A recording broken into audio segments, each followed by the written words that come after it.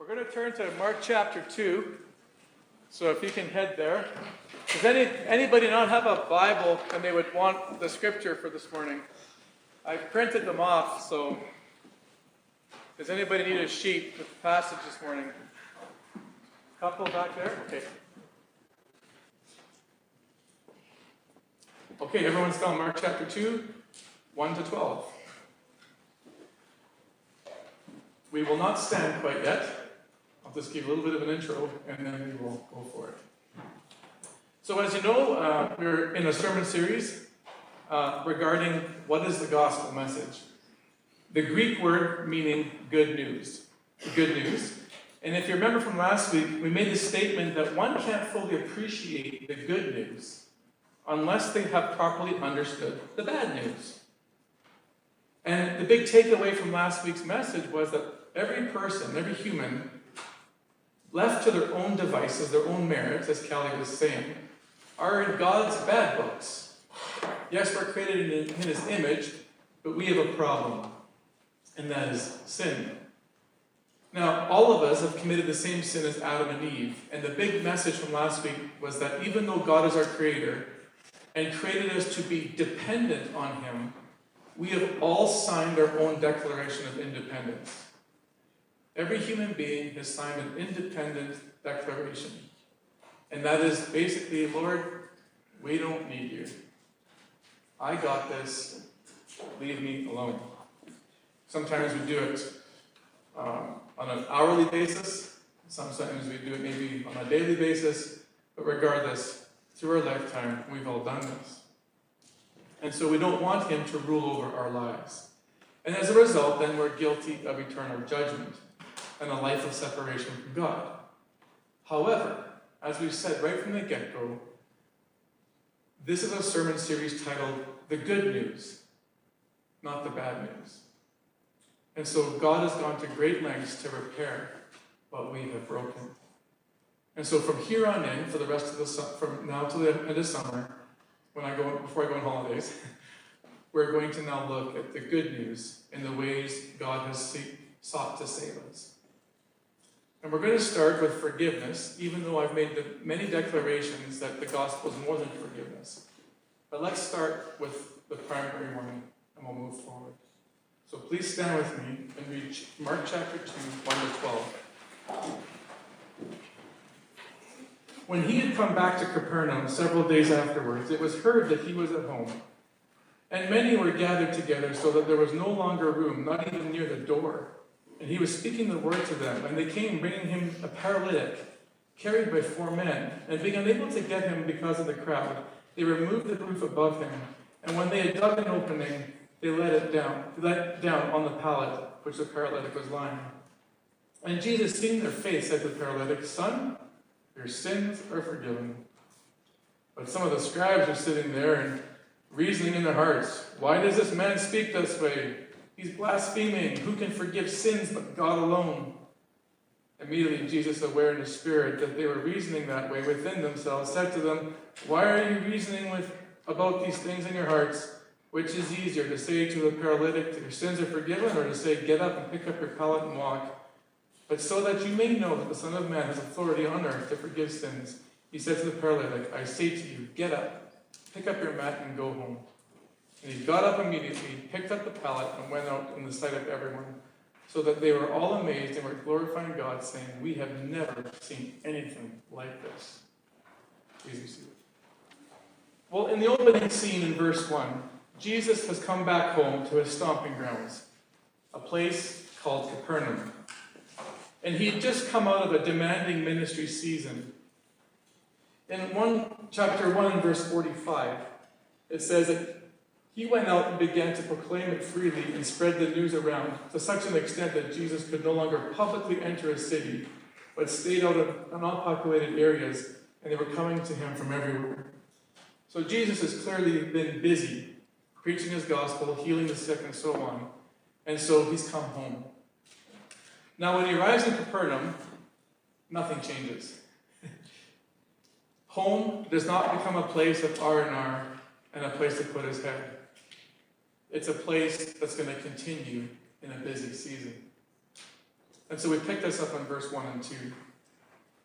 When he had come back to Capernaum several days afterwards, it was heard that he was at home, and many were gathering together, so that there was no longer room, not even near the door, and he was speaking the word to them. What I appreciate about this verse is that Mark records the very thing we've been speaking about right from the beginning. He understood Jesus, the picture or the purpose of the gospel. He knew that it was meant to be public news with public implications. And so here he is in a home, outside a synagogue setting, outside the church walls, if you will, using every opportunity to make his gospel public. And I love the observation here. It says that while he was in the home, he was speaking the word to them. He was speaking the word to them. He was doing a sermon. He was discipling them in the scriptures. Now, what was he saying? It's not told to us there, but we get a clue in chapter 1 and verse 14. It says that when John had been taken into prison, Jesus came into Galilee preaching the gospel of God and saying, the time is fulfilled, the kingdom of God is at hand, repent and believe in the gospel. Repent and believe in the gospel. A big part of his message would have been to the crowds, I love you, but you're not living rightly. And you need to change your ways. And go the way that I'm going to tell you to go. So although physical healing was part of his ministry, and the body was important to the Lord, and he was often compassionate in healing people, the type of sickness he really came to deal with was spiritual. The primary sickness in which he came to deal with was spiritual, and the need for forgiveness. So Jesus is preaching, and in the middle of his sermon, he's suddenly interrupted. In verse 3, and they came, bringing to him a paralytic, carried by 4 men. Being unable to get to him because of the crowd, they removed the roof above him, and when they had dug an opening, they let down the pallet on which the paralytic was lying. I want you to picture this scene from 2 perspectives. First perspective is you as the friends bringing the paralytic to Jesus, and then you as the crowd who are witnessing this happening. So let's start with the friends. You get a real sense of their desperation for their friend. And we also get an understanding of who they believe can be the friend's healer. Their friend is a paralyzed person. We don't know for how long, but we assume for a long time. And they clearly have a belief and a hope that Jesus is the one to bring physical healing. So they've clearly heard about this guy and what he's done in the past, and they know he's come to town. So when you get a sense of their desperation. And upon arrival, they got a problem. The crowds are jamming the door, and so they can't get in. And so we see in their desperation how far they're willing to go to ensure that their paralytic friend will not be denied. And they go to extreme measures. They climb the roof, the building, or the house, and they tear the roof apart. Now, it's possible to do that in their culture because of what the materials are of homes. They weren't exactly tearing down 2x4s and shingles, but they had their own version of these things. But it was easily dismantled. And so you can see again, they're so desperate for their friend that they'll tear apart someone else's home for the sake of getting in the presence of Jesus. The crowds have a different perspective because they're already there. But they're trying to listen to Jesus, and then all of a sudden, there's a commotion. There's a commotion because as you're trying to listen to Jesus, you all of a sudden hear the scrambling on the roof. And maybe sunshine starts to appear on you in increasing measures as the hole gets bigger and bigger. Now, I don't know about you, but I'm easily distracted in situations like this. Almost like the look squirrel thing, right? You can imagine, like, you're listening and then looking and then listening and then looking. And then next thing you know, you're not listening to Jesus anymore because you're watching this man be lowered from the roof. So the whole thing is interrupted. And you're part of the crowd watching this. A pretty unusual scene. And I wish Mark recorded the homeowner's reaction to all of this. wonder if he called the local insurance company after the whole thing was done. But by the end of verse 4, the friends have succeeded, and the paralyzed friend has been brought to Jesus. And here's where the story gets interesting. Let's look at verse 5. And Jesus, seeing their faith, said to the paralytic, "Son, your sins are forgiven." Whenever studying a passage, a good question to ask is, what surprised you most in what you read? What surprised you most in what you read? It's a great question to ask when studying a passage. If you and I didn't have the rest of Mark, and the story ended at verse 4 with the paralytic coming into the home, from everything you know of the scriptures and Jesus, what would you have expected Jesus to say and do when a paralytic is lowered to the floor? I know what I would think without any further verses. Number one, Jesus, if he said anything, would have addressed his physical health. Like, what do you want me to do for you? Or do you want to get well? Or he wouldn't have said anything. He might have just walked up to him and declared healing over his body. But that's not what happens. Instead, he makes a shocking statement that surprises, especially the religious leaders. Jesus takes the paralyzed man and says, "Your sins are forgiven." Now, like I mentioned here earlier, these words would have shocked and aggravated the religious leaders. But I'm going to suggest it would have amazed the crowds and even the paralytic as well.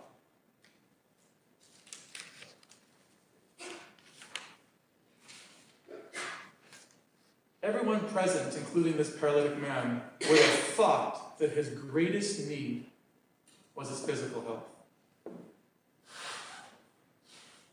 The crowds, the friends, the man himself would have thought, if only this person could be healed, everything in life would be great. Everything in life would be perfect. My greatest need is dealt with. After all, his situation was completely hopeless. But Jesus revealed this was not the case. For the Lord, the body at this moment was not the most important thing to him. He knew the true condition that the man needed healing from, and that was a spiritual one. And not that the body is not important to the Lord. We see him many times healing people out of compassion. But Jesus knew that this man's primary need was the forgiveness of sins, his relationship with God himself. 2,000 years later, nothing has changed. People, maybe here today, maybe even in the community, don't think that their biggest problem is their spiritual condition before God. People don't realize today that their biggest problem is that they need to be forgiven. Because we don't fully understand in our culture the consequences of unforgiveness and the eternal consequences that will have. People think, if I could only get healthier, skinnier, stronger, smarter, richer, more athletic, if everything in my family relationally would just get better, if I could get married, and if I could find a partner, if I could be in tune with myself, everything would be good and problems would disappear. If Jesus was to take you one-on-one, privately, in the corner of this church after service, he would say to every single one of you, those things are fine, but your biggest need is forgiveness. It's about you and me and the eternal consequences that I've come to free you from. Well, just like Jesus' words would shock our culture today, it definitely shocked the religious leaders. Look at verse 7. Why does this man speak that way? He's blaspheming. Who can forgive sins but God alone? What's important about the religious leaders' comments is that they were absolutely right. Who can forgive sins but God alone? That's a true statement. Only God can. In Isaiah 43, verse 25, God is speaking. He says, I, even I, am he who blots out your transgressions for my own sake and remembers your sins no more. To forgive sins is God's prerogative. It's a divine prerogative reserved for him alone. And Jesus makes the declaration, your sins are forgiven. And so he's actually making the claim right there that he is equal and on par with God in terms of authority. That is why they make the claim he's blaspheming, which was a stonable offense, one that you could be killed for proclaiming to be deity. But Jesus puts himself on the same level playing field as Yahweh. And so Jesus then, knowing what's in their hearts, goes to task to prove that he has the authority to do the very thing that is reserved for God alone. And so in verse 8, he immediately knew, and aware in his spirit, that they were reasoning that within themselves, saying, why are you reasoning about these things in your hearts? Which is easier to say to the paralytic, your sins are forgiven, or to say, get up and pick up your pallet and walk. But so that you may know that the Son of Man has authority on earth to forgive sins, he said to the paralytic, I say to you, get up, pick up your pallet, and go home. This comment, which is easier to say? Which is easier to say, pick up your pallet and go home? Or to forgive sins is actually a highly debated issue. I thought it was pretty simple and straightforward, but there's a lot of ink spilled as to which one Jesus meant was easier.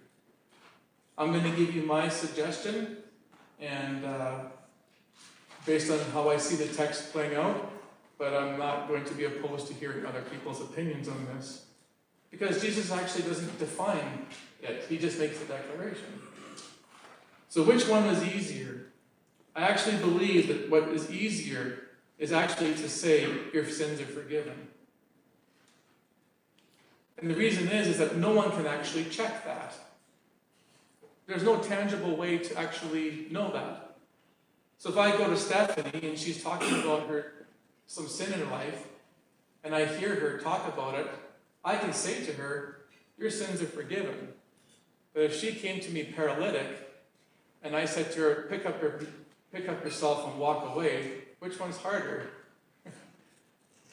Probably a lot easier to declare her sins are forgiven than for me to have the confidence that she's going to rise off her mat and just walk home. Again, many people have other thoughts on this, but I believe that he's actually saying it's easier to say your sins are forgiven. The problem is the people there didn't believe that. So what Jesus goes to do then is he chooses to heal the man as a proof of authenticating his claim that he had the power and the right to forgive sins. So you want to make fun of me? You think I can't forgive sins? I'll tell you what I'll do. I'm going to physically heal this man and make him go home to declare and demonstrate to you that I have authority not only in the physical realm, but in the spiritual realm. So if he doesn't rise off his mat, he actually looks like a phony in his power to forgive sins. But the fact that he raised from his mat and walked home showed that he had the same authority as God. He was able to carry out only what God could do.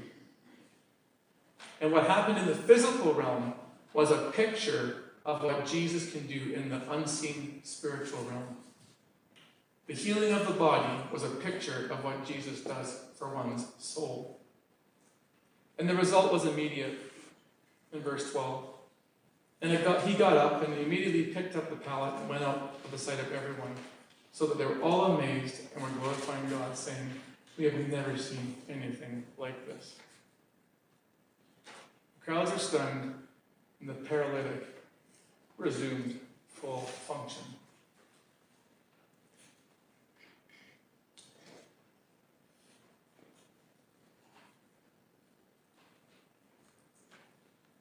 Before we come to a close, I just want to unpack something in here for you. your sins are forgiven. What does that actually mean? What is sin? Well, we can't speak the gospel and proclaim the gospel without naming sin. So let's just take a few minutes to unpack what it actually is. We spoke last week that it's really independence from God. If you want to think of a clothesline analogy, the clothesline from the garden is that everyone seeks to be independent from God and doesn't want Him. But off of that, we can hang sort of three other ways of defining that independence. In Psalm 32, in verse 1, the psalmist declares, "How blessed is he whose transgressions are forgiven, whose sin is covered. How blessed is the man to whom the Lord does not impute iniquity, and whose spirit there is no deceit." So the psalmist gives you three categories: sins, transgressions, and iniquity. Now in the Bible, they're often interchangeable. And so it's hard to always sort of determine the hard, fast rules between them in defining them. But there are some slight differences that I think can help us to see the big picture of what the paralytic was being redeemed from. So, starting with sin, the Hebrew word is hata, and it just means to miss. It means to miss. In Judges 20, verse 16, they're talking about some soldiers there. It says, "Among them were 700 chosen men who were left-handed. Everyone could sling a stone at a hair and not miss." The word miss is the same word for sin. In the Greek word in the New Testament is hamartia. It's an archery term used to mean missing the mark. So to miss the mark was to sin, and to lose the prize in archery. And only the bullseye was what won you the prize. Even if you hit the outer rim, you were still considered a misser. So it wasn't just simply missing the target. It was hitting the target, but not hitting the bullseye was still to miss. So perfection was required to win the prize. And all of you know the Robin Hood type movies, right? Right? And they're shooting things, and they have to hit the bullseye to actually win the trophy. So how do we define missing the mark? Well, in 1 John 3:4, he says, "Everyone who sins breaks the law." In fact, sin is lawlessness. And when Jesus was asked, "What's the greatest commandment? What's in the law?" He says, "Love God with your whole heart and love your neighbor as yourself." So we sin when we fail to love God perfectly and love our neighbor perfectly as ourselves. It's that simple. We miss the mark of love, and God is love. But even cooler, Romans 3:23 says that all have sinned and fallen short of the glory of God. So what's the glory of God? Well, I love John 1:14. "The Word, Jesus, became flesh and made his dwelling among us, and the disciples said, 'We have seen Jesus' glory.'" So every human being has fallen short of Jesus. His moral code, his moral compass, the way he dealt with situations, his life. He sets the standard by which humanity is judged. And the Bible says everyone has sinned and fallen short of Jesus' perfection. He's the bullseye that we fail to miss. Transgression. If sin is missing the mark, transgression could be called crossing the line. The Hebrew word is pesha, which means rebellion, and it can be rebellion against human authority or divine authority. And the New Testament defines it as trespassing. And so trespassing, of course, as you know, is to cross the line. It's like walking up to a gate that has a sign saying no trespassing and going through it anyway, or having a no parking in a certain parking lot, and you park there anyways. It's crossing a threshold, crossing a line. But there's a bit more to it than that. Trespassing is where you actually know the owner of the property or the one enforcing the law in the parking lot, and you know that they're going to watch you, but you willfully defy the sign anyway. So you proceed without caring and therefore violate trust. You violate trust. So Jacob and Laban are related. Jacob's been serving Laban faithfully. Laban turns on him. His uncle turns on him. And Jacob can't take it anymore, living life under Jacob can't take life anymore, living under Laban's rule. So he runs away and takes some things, takes his wife with him and so on. Laban chases him. Laban chases him because he suspects that Jacob has stolen a bunch of things from his house. And so when Laban catches up and threatens him, Jacob turns to Laban and says, "What is my pesha? What is my transgression? How have I wronged you?" Because they're in relationship. And he has come after him thinking he's stolen something from him and therefore violated his trust. And he says, "How have I transgressed you? By taking these things from you." And of course he didn't. But that was the choice of word he used to show that there had been a relational violation.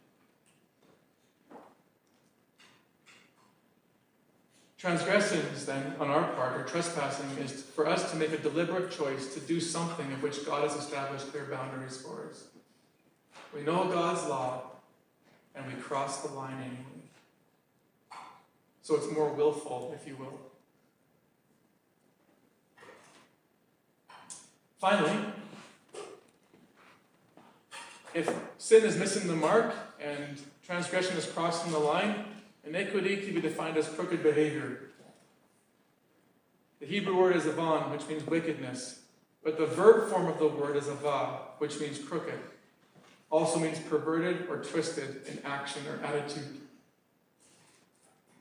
And so these kind of actions then are sort of like on the higher grosser immorality. There's sin, like it's a sin or like an action or an attitude that is sort of beyond, sort of, if you will, the norm. There's sort of like the heinous things that people do. Now, there's two key features of iniquities.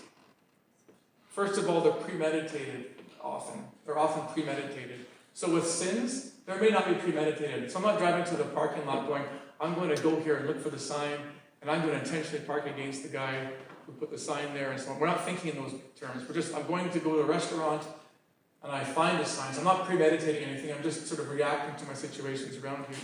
Iniquity is premeditated, more so. Micah chapter 2, verse 1. "Woe to those who plan iniquity, to those who plot evil on their breads." So clearly Micah sees that people are thinking about this and how they're going to hurt someone or something. And so intent is key also. It's not just the actions that are measurable, it's the intent behind the actions. So it's a character issue. And so when King David sinned by killing Uriah and committing adultery with Bathsheba, that was premeditated. That was planned out. If you read his story, everything he did was premeditated. He thought about how he's going to commit this crime against God. And so when he is approached by the prophet who uncovers his sin, David says this, "Wash me thoroughly from my iniquity, my premeditated sins, my premeditated issues, my plotting, my planning, and cleanse me from my sin." So where's the good news in all this? Since all of us have been guilty of iniquity, transgressions, and sins. Where's the good news? The good news is that forgiveness for all of these things is offered through the cross of Christ. In 2 Corinthians 5:21, it says that God made Christ, who never sinned, to be the offering for our sin, so that we could be made right with God through Christ. Why? Because Jesus never missed the mark. He died for our transgressions, according to Romans 5:15. But the gracious gift is not like the transgression. For if many died through the transgression of one man, how much more did the grace of God and the gift by the grace of one man, Jesus Christ? This one man talk is Adam. Sin entered the world through Adam, and we all die because we've all sinned as well, like Adam. But Jesus came to undo what Adam did and what we've done. So Jesus never crossed the line. And he also died for iniquity. In Isaiah 53:5, it says that he, Jesus, was crushed for our iniquities. The punishment that brought us peace was on him. And so he was never crooked.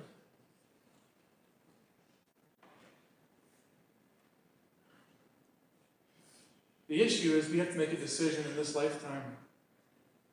In Hebrews 9:27, it says, "It is appointed unto man or woman to die once, then the judgment." We die once, then the judgment.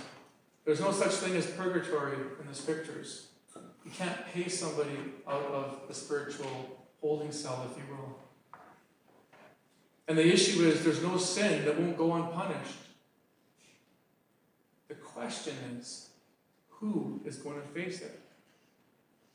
Will it be us without the forgiveness of Christ?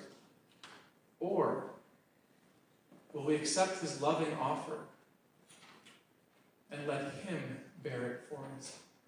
He already did. It's done. But he doesn't force himself on us. We have to choose to receive that love and that forgiveness. And then, as Callie said, we will be white as snow. The sin blemish is gone. He took the punishment for us in love so that we don't have to. All we have to do is make a decision and say yes to Jesus. Amen to him. So I want to end with a testimony. The paralytic wants to speak to you this morning.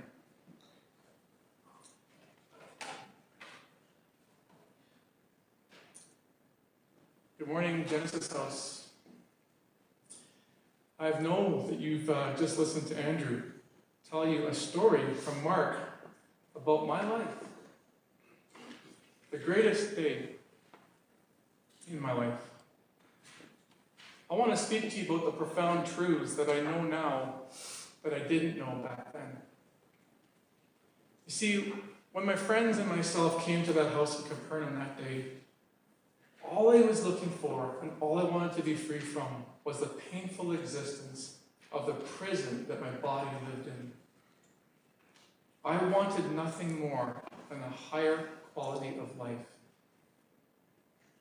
My friends were adamant that the only one that could help me was this radical teacher and this radical healer named Jesus. When we went there, my hopes were dashed because the crowds were so big, we couldn't even get to him. But then my friends, being so loving and having so much faith, went to great lengths to meet the Lord, believing he was the one that could bring me healing. When we broke apart the roof and was lowered down, when I saw him, I was overcome. And I expected him to talk to me about my physical condition. From everything I knew about him, I expected him to ask me about how long I was paralyzed and what I wanted to be done for myself. But instead, he just looked me in the eyes and, to my shock, said, "I'm here to forgive you for your sins." At the time, I was thinking, well, how in the world did he miss my greatest need? Jesus, are you blind? But let me tell you this, Genesis House. I've been with Christ now for 2,000 years. I've been in the presence of the Lord for 2,000 years. And now I fully realize how much his forgiveness is all that matters. As the one who lived the life of living hell on this earth, who has now experienced being in the presence of the Lord and what eternal life is really like, let me tell you this, a few years of paralysis pales in comparison to the joy in the existence I have now. This is important for you to listen to me because I don't want you to miss out on what God has for you. So I don't know where you're at in attendance this morning, but please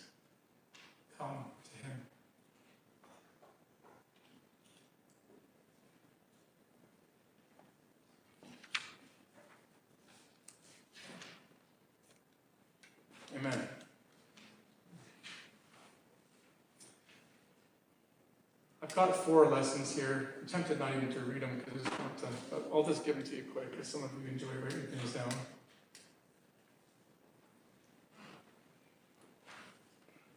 This is important. We can't announce the gospel without naming sin. You can't proclaim the good news without talking about it.